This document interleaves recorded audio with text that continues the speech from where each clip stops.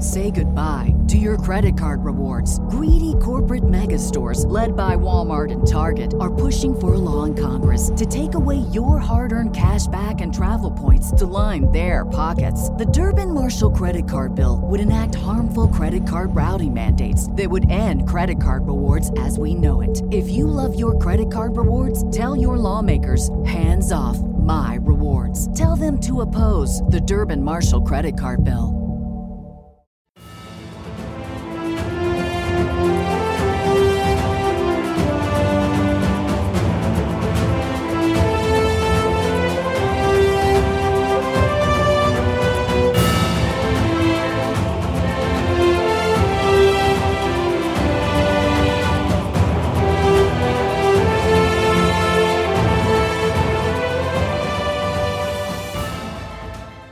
Welcome back, everyone, to 1001 Heroes, Legends, Histories, and Mysteries podcast. This is your host, John Hagedorn, and today we have a very special guest with us, Jerome Preisler, the author of a fantastic new book, Civil War Commando, William Cushing and the Daring Raid to Sink the Ironclad CSS Albemarle.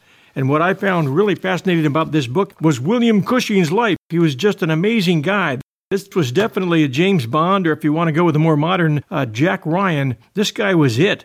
He liked combat. He liked to get into it. And he was a free thinker, very young guy. And what he contributed to the Union effort during the Civil War is huge. We've got a great opportunity today to talk to the author. And let me introduce him. Here he is, Jerome Preisler. It's great to have you with us. Hi, John. It's a pleasure to be here. First question I had for you, what drew you to Will Cushing's story and made you decide to write the book?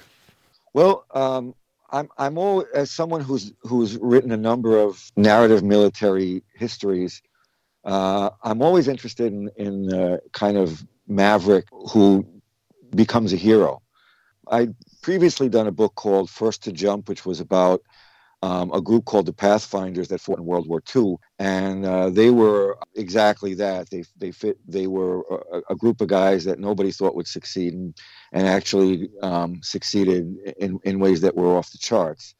And after doing that book, I was looking to do something that took place in a different era, so I just started poking around, and I stumbled across Will's story. Really just on the internet. I'd seen a couple of short pieces about him on different websites.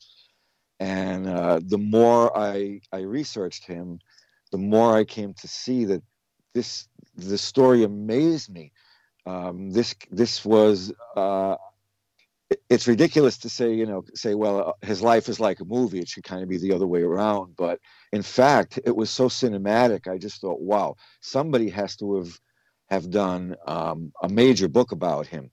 And I checked, and there had been a couple over the years, but none of them were really kind of narrative histories that captured the adventure and daring do of this guy's life. So it was at that point I just I couldn't wait to write about him. It's a good moment when you know you've got something, isn't it? Oh yeah, exactly.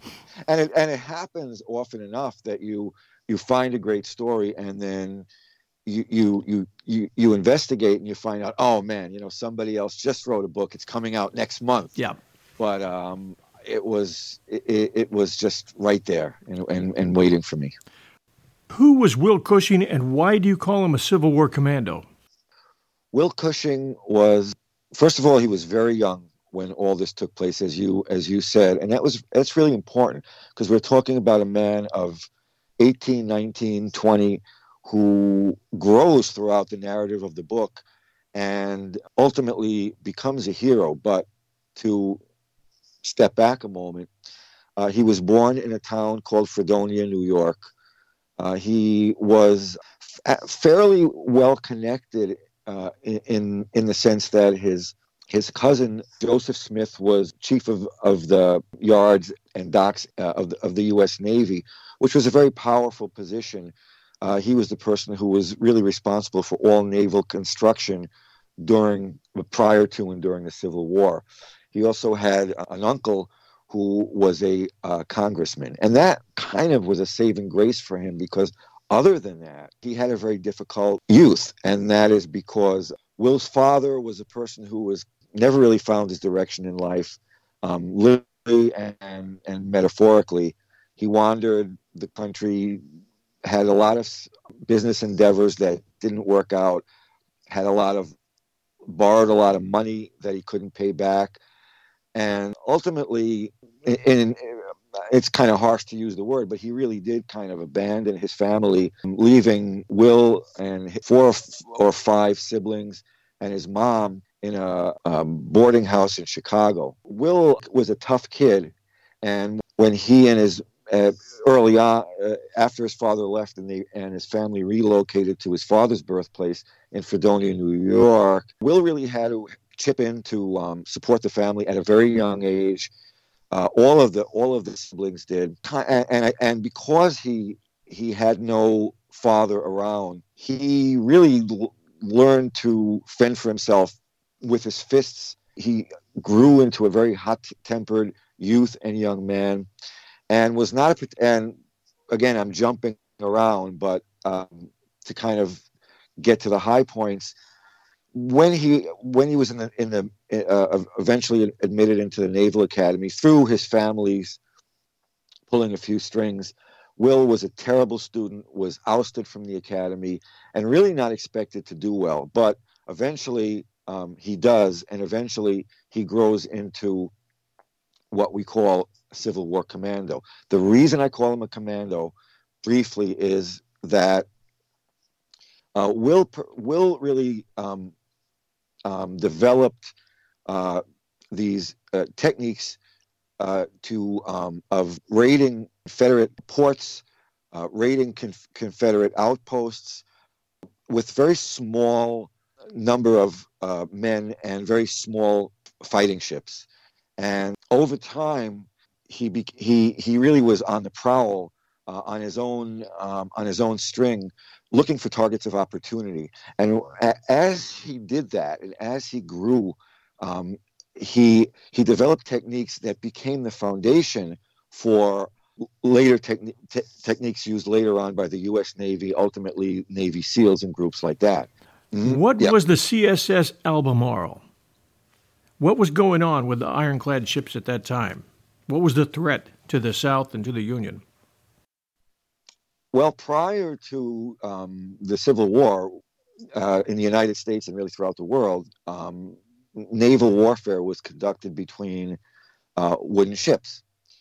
In the early to mid 19th century, Europe really began to develop the first ironclad ships, and that was exactly what it sounds like. They were clad in iron. They used iron plates to build armor around wooden foundations.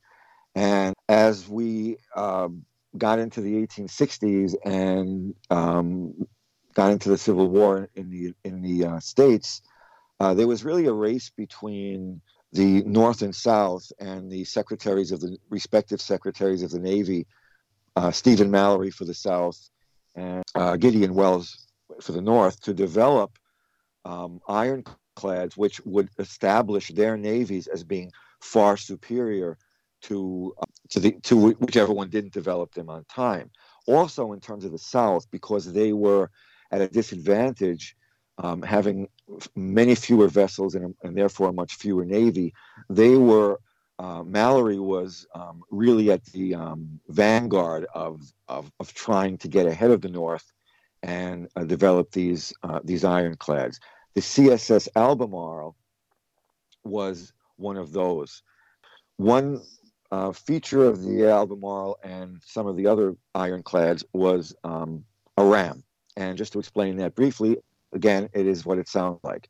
They were armed, they had guns, but their chief way of really asserting combat superiority over a wooden warship was to ram them with, if you can picture a kind of iron tusk at the front of, at the bow of these vessels. And they could really plow right into some of the best and biggest wooden uh, warships of the time and smash right through them, just sink them by boring large holes right into their hulls or splitting them almost in half.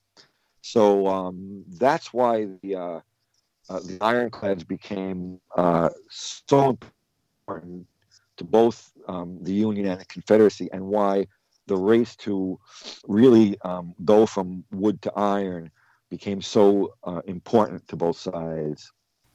Now, the Albemarle was important because it was one of the more effective ironclads, or was it the only ironclad that the South had? No, there were several. Okay. No, the South, of course, had I forget what they called the Merrimack, but because it's another story. But the South had other ironclads. But what was so important about the Albemarle was really where it was positioned and the waters it was defending. And that was the waters off the coast of the Carolinas, Virginia, Plymouth. These were important waterways for both sides. They were important to the South because they were its principal shipping lanes. That's how they got supplies, military supplies, civilian supplies. That was really the water hub of their economy. Put it a little bit clumsily. In order for the North to succeed, they depended on interdiction. They needed to stop those supplies from flowing, and once the Albemarle was in position, they couldn't do that. That's why it loomed so large in terms of the war. It's a fantastic story you've got when he's 3 months from graduating at Annapolis, but he's a hothead, and he hasn't yet learned self-control, I guess would be the best way to put it. And he's given a break again and again and again and again by the guys who run the academy, but finally he just screws up one last time, and with 3 months still to go before he can graduate, he's out. But then it's almost the Civil War breaks out. He's already proven himself to some degree as a guy who can handle boats extremely well. His navigational skills are good. He's already shown his courage. And he's picked almost the way the CIA picks people. They pick individuals that are kind of out there, maybe looking for a little attention for themselves, maybe looking for a way to find self-worth, but they got the right guy at the right time, it sounds like, with Will Cushing. Yeah, that Civil War, the CIA analogy is really a great one. Just before the pandemic, when we could travel a bit more, I had visited the CIA in Washington. This was late last February, and spoke to a lot of their analysts there. And what you said is exactly right. He fit an interesting profile that probably wasn't even a profile then. But I'm going to digress for a minute. When I wrote the other book to which I alluded, the World War II book, there was a guy named Jace McNeese who was with the 101st Airborne, and I wrote a lot about him in that book. And he headed a group of these pathfinders who were parachuted in to really set the markers for the other parachuters to follow in Normandy and elsewhere. The reason I bring that up is Jake was another maverick, very much set from the same cloth, cut from the same cloth as Will. And he would always say in his later years, I just wasn't a good garrison soldier, meaning that, when he had to cool his heels, he would get himself into trouble. Will was just like that. Again, what you said was really accurate. Will he always did really well in his seamanship drills and all those courses. Where he really blew it was infamously in Spanish, where he had a feud with his language teacher that just got out of hand and really got him in trouble at the academy. He was just that type that he was never going to do well in this kind of structured academic environment, but at the same time he was clever, he was audacious, he was patriotic, and he was eager to do well as a member of the Navy. He just he had to do it in a less than conventional way.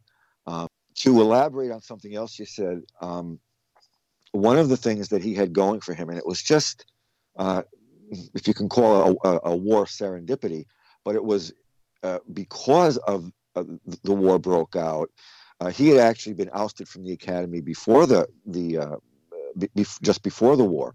When war broke out, suddenly there was a real need for naval officers and sailors, Navy sailors in general. We need to keep in mind that the Naval Academy at Annapolis, just before the war, was made up of young men from both the North and South. Well, as we got closer and closer to the outbreak of war, the Southern students began resigning from the Naval Academy. Once war broke out, they were all gone, and even the existing officers, people who were already in the Navy, now resign their commissions in the Union Navy and moved to the South. So suddenly there was this big need. So it made the Secretary of the Navy and others a bit more inclined to overlook Will's failings in certain regards, because they needed somebody. And he was not immediately accepted. He really was, restored to the Navy under certain conditions, and over time conducted himself with such excellence, and that they could no longer they couldn't close their eyes to what this guy was doing. He seemed like a natural. Here he's 19 years old. They're basically giving him a pirate's license to go and take whatever he wants to take out, which was quite incredibly, as he wrote home about, quite an incredible feat. He was proud of himself and well should have been. Then came the opportunity with the Albemarle. Describe how that was set up and how they chose him for Mission Impossible, and just how impossible was that mission? What was he up against? There's one thing that I think it's really great to mention, because it really sets up almost the drama of this whole thing. One of Will's benefactors, both in the Navy and in life, was a man named Charles Flusser, who commanded a blockading squadron for the Union Navy. Flusser really took Will under his wing and bailed him out of a lot of sticky situations. When the CSS Albemarle, which made its initial run during the Confederate attack on Plymouth, Flusser attempted to stop it and was killed in that attempt. This was Will's mentor, his closest friend, other than his brother, one of the people and members of other than his brother and other members of his family, one of the people Will cared about most in the world. And when Charles Flusser died, Will wrote in a letter, I believe to his mother, that he would avenge his death. So, cut ahead about, I believe, 6 to 9 months. The Albemarle is now guarding Plymouth Harbor. It is actually sitting in the harbor behind the wooden carcass of the ship that Flusser was on when he was killed. And standing atop that wooden carcass in the shallows of the harbor are Confederate guards, or pickets as they were called. All around the harbor and the approach to the harbor, which is a very narrow inlet, are more Confederate pickets on either side of the harbor. These are hundreds of men, obviously armed, and fortifications around them. You couldn't, with a wooden warship, you weren't gonna sink the USS Albemarle. Its iron hide was going to deflect any kind of cannon fire, any kind of shot you were going to level against it. You certainly couldn't ram it with a wooden vessel, because you were going to come out at the worst end of that. The only way to really get at it, and this was determined using different forms of intelligence, which they relied on very highly back then, this isn't something just for modern times, was that the lower portion of the Albemarle was the only part of it that was wooden.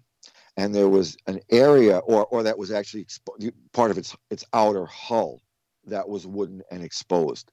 So there was a small area that you could attack. That portion of the ship was usually underwater, although at low tide it could be fully or partially exposed. If you were going to blow up the Albemarle or attack the Albemarle, that was its weak point. That was its Achilles heel. Once that was determined, Will, because of his long, at that point, history of launching small-scale raids with maximum effectiveness against the Confederacy, was a natural for that sort of attack. Also, the sheer audacity he had shown in the last year or so as he got command of different ships and conducted the raids that I just mentioned.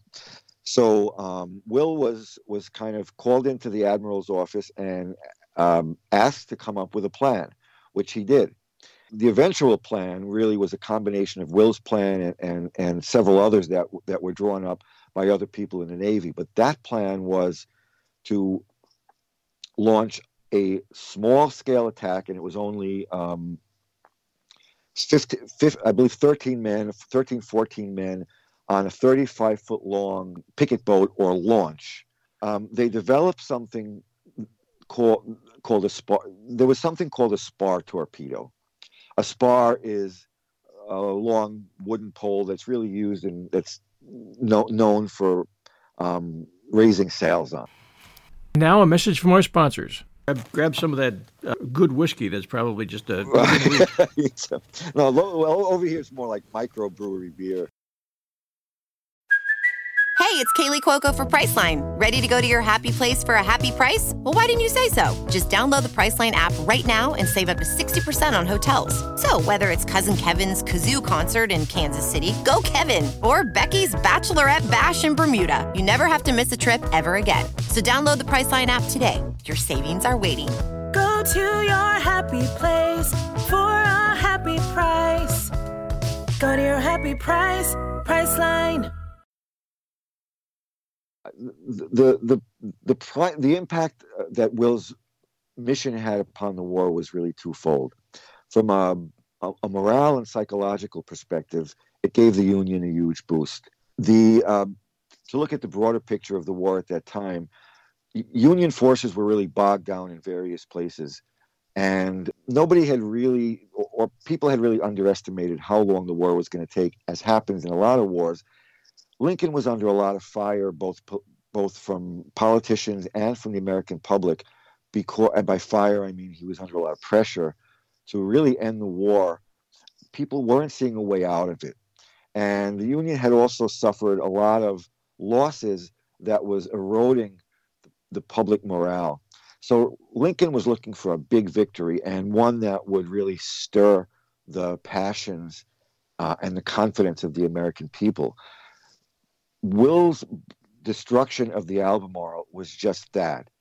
It gave Lincoln, at a time when he was nearing his re-election campaign, something to really talk to the American people about and show the American people and say, look at what we've done. We've performed a mission impossible, in a sense. So that was really, really important. Sounds like Doolittle's raid, only 80 years later. Yeah. Same psychological effect. Yeah. From a more practical point of view, it allowed the Union to retake Plymouth, because without the Albemarle guarding it, they were then able to launch a land water attack. I hesitate to use land sea because it was riverine warfare, but they were able to launch a naval and land attack on the Confederate forces in Plymouth, and that led to the Confederates ceding Plymouth to the Union. One of the most surprising things I found was actually related not so much to Will's military career, but to his personal life. And that, to me, is a very important part of the book. In those days, a lot of families had family histories that were written by a prominent member of the family, and as one might imagine, were very flattering to everyone in the family. You hardly read about someone being a rotten SOB in a family history.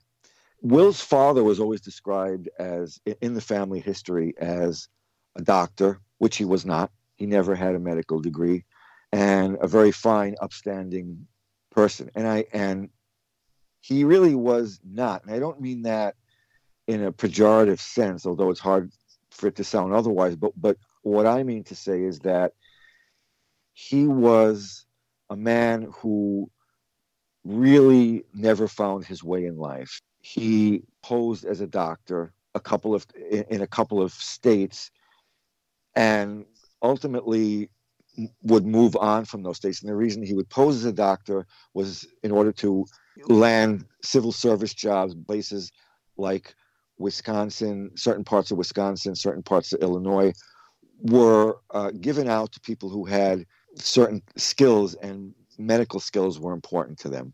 And he put that into greater focus in terms of Will's life. In order to understand Will, we have to understand his background. And I don't like to psychoanalyze someone who's been gone for a century and a half, but I think it's important to really understand what makes a person what he is, regardless of whether he's alive now or alive in an earlier time. For me to find out that Will's father never graduated the college he said he graduated, did not go to medical school, was not a doctor, and was really not around for Will's entire childhood, explained a lot to me about why Will had so much difficulty conforming to rules and regulations early in life. He was a kid who had to fight for himself from the time he was 8-9 years old. And by fight, again, I'm talking about with his fists, as well as to fight to help support his family. And in looking at his life in context, I really think that stemmed from his upbringing and the difficulties that arose from not just not having a father, but having a father who really deserted the family and left them to fend for themselves with very, very little means. Yeah, you're basically a novelist, and you've worked with Tom Clancy. How do you find writing history different from writing thrillers? It's very much the same. The techniques I use are almost identical. I feel that a good history needs to be exciting. So do I. Yep. It should be.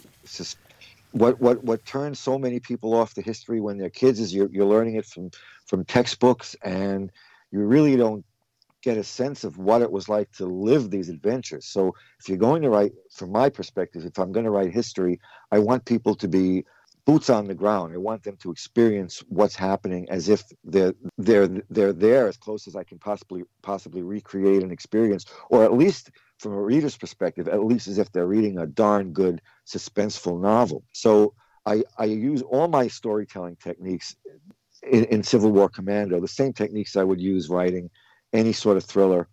That's one of the things that's similar. And I think the other thing, again, because one of the most important qualities of a Clancy-esque novel, and really a Tom Clancy franchise novel, of which I've written a number, is that they have to be well researched. You can't make mistakes in terms of the weapons, the history, anything. So if you put that together, you put the research together with the storytelling techniques, you get a great novel and you get a great history. And that's really the how they're similar. One thing I will add is one of the differences is that obviously when you get into trouble writing a novel, and by that I mean as a writer, you might hit a spot where I think, oh my God, how do I get my hero out of this thing? Well, you can't really do that in nonfiction because it happened. I can't go back and say, well, why don't you try this, Will? Maybe you shouldn't put that wagon on the back of that mule. You can't do that. So you have to stick to the facts, obviously, as they happen. Another thing you have to do is, from my perspective as a writer, is I don't add dialogue. In a novel, you make up dialogue. You want to have some your characters talking back and forth. You write it. Right. Unless you're going to go the historical fiction route, and then that's right. Right. Then you open yourself up to how much of this is truth and how much is fiction.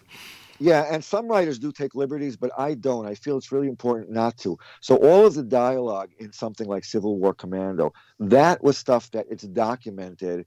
This is what the person said in that situation, and it's either documented by the person's own account or by a newspaper article, or an action report, meaning a military action report. So anything that's said in those novels really was said. And I think that's important. But our interview today in no way describes just how much action is in this book. You chose well because you've loaded it with action. It's an adventure, and it's a true story, which really makes this an incredible story and an incredible job on your part in bringing all this forward. If you don't mind, I'm going to read a little excerpt from your page 274. And Flusser, who you had mentioned, who was basically a mentor to our hero here, is versus the Goliath. The Confederate ram had pierced clear through to her forward storeroom and boiler. Then the unexpected happened. The impact of the armored behemoth striking the rope lashings put tremendous stress on them. Stress the chains Flusser had originally intended to use might have withstood. As the mortally wounded Southfield continued forging ahead on her own steam, and the straining ropes buckled and snapped, the Albemarle wedged apart the two Federal gunboats, and the Miami swung wildly around toward the Southfield.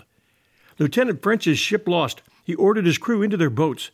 But as the Miami's stern came swinging toward them, he instructed such men as could do so to jump on her decks. Some succeeded, while some splashed helplessly into the Roanoke. Still others, unable to get off in time, went down with the ship. French, leaping across the gap, was among those to land on the Miami safely. Meanwhile, the Miami's crewmen were lobbing grenades through the ironclad's portholes. Captain Cook repeatedly shouted for luck to reverse engines, but the ram's iron plates were deeply entangled in the frame of the Yankee vessel. The Southfield had begun to fill and settle down on the Albemarle, forcing her bow to submerge. "She's taken water," the ironclad's crewmen shouted. The river came gushing through her portholes as she tilted forward. That's good action, Jerome. It's great stuff.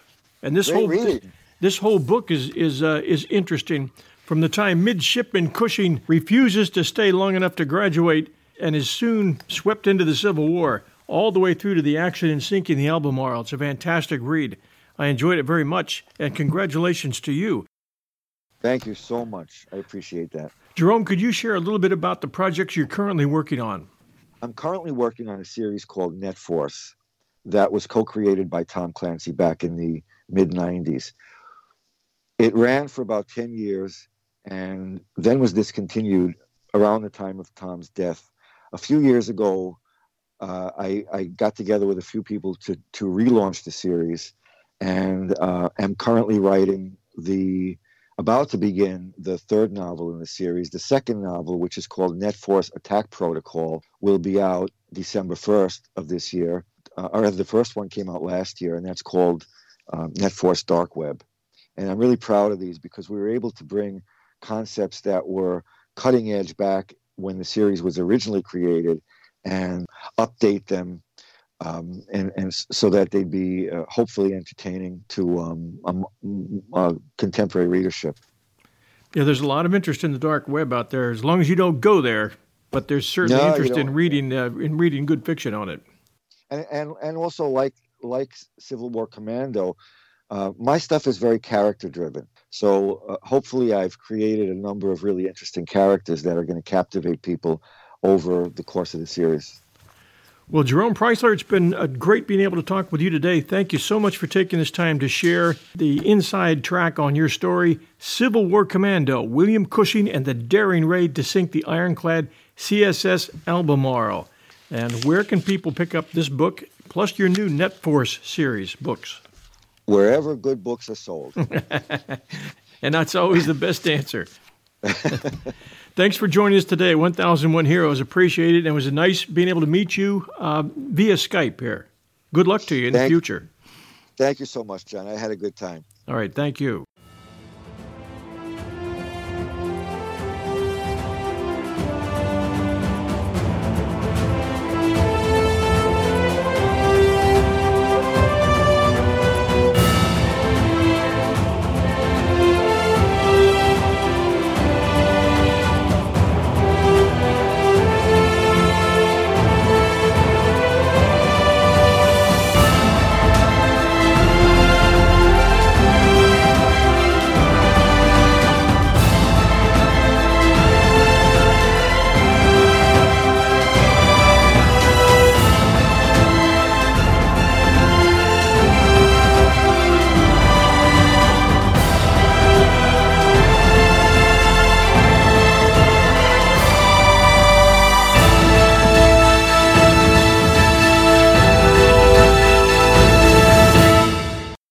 When you drive a vehicle so reliable it's backed by a 10-year, 100,000-mile limited warranty, you stop thinking about what you can't do and start doing what you never thought possible. Visit your local Kia dealer today to see what you're capable of in a vehicle that inspires confidence around every corner.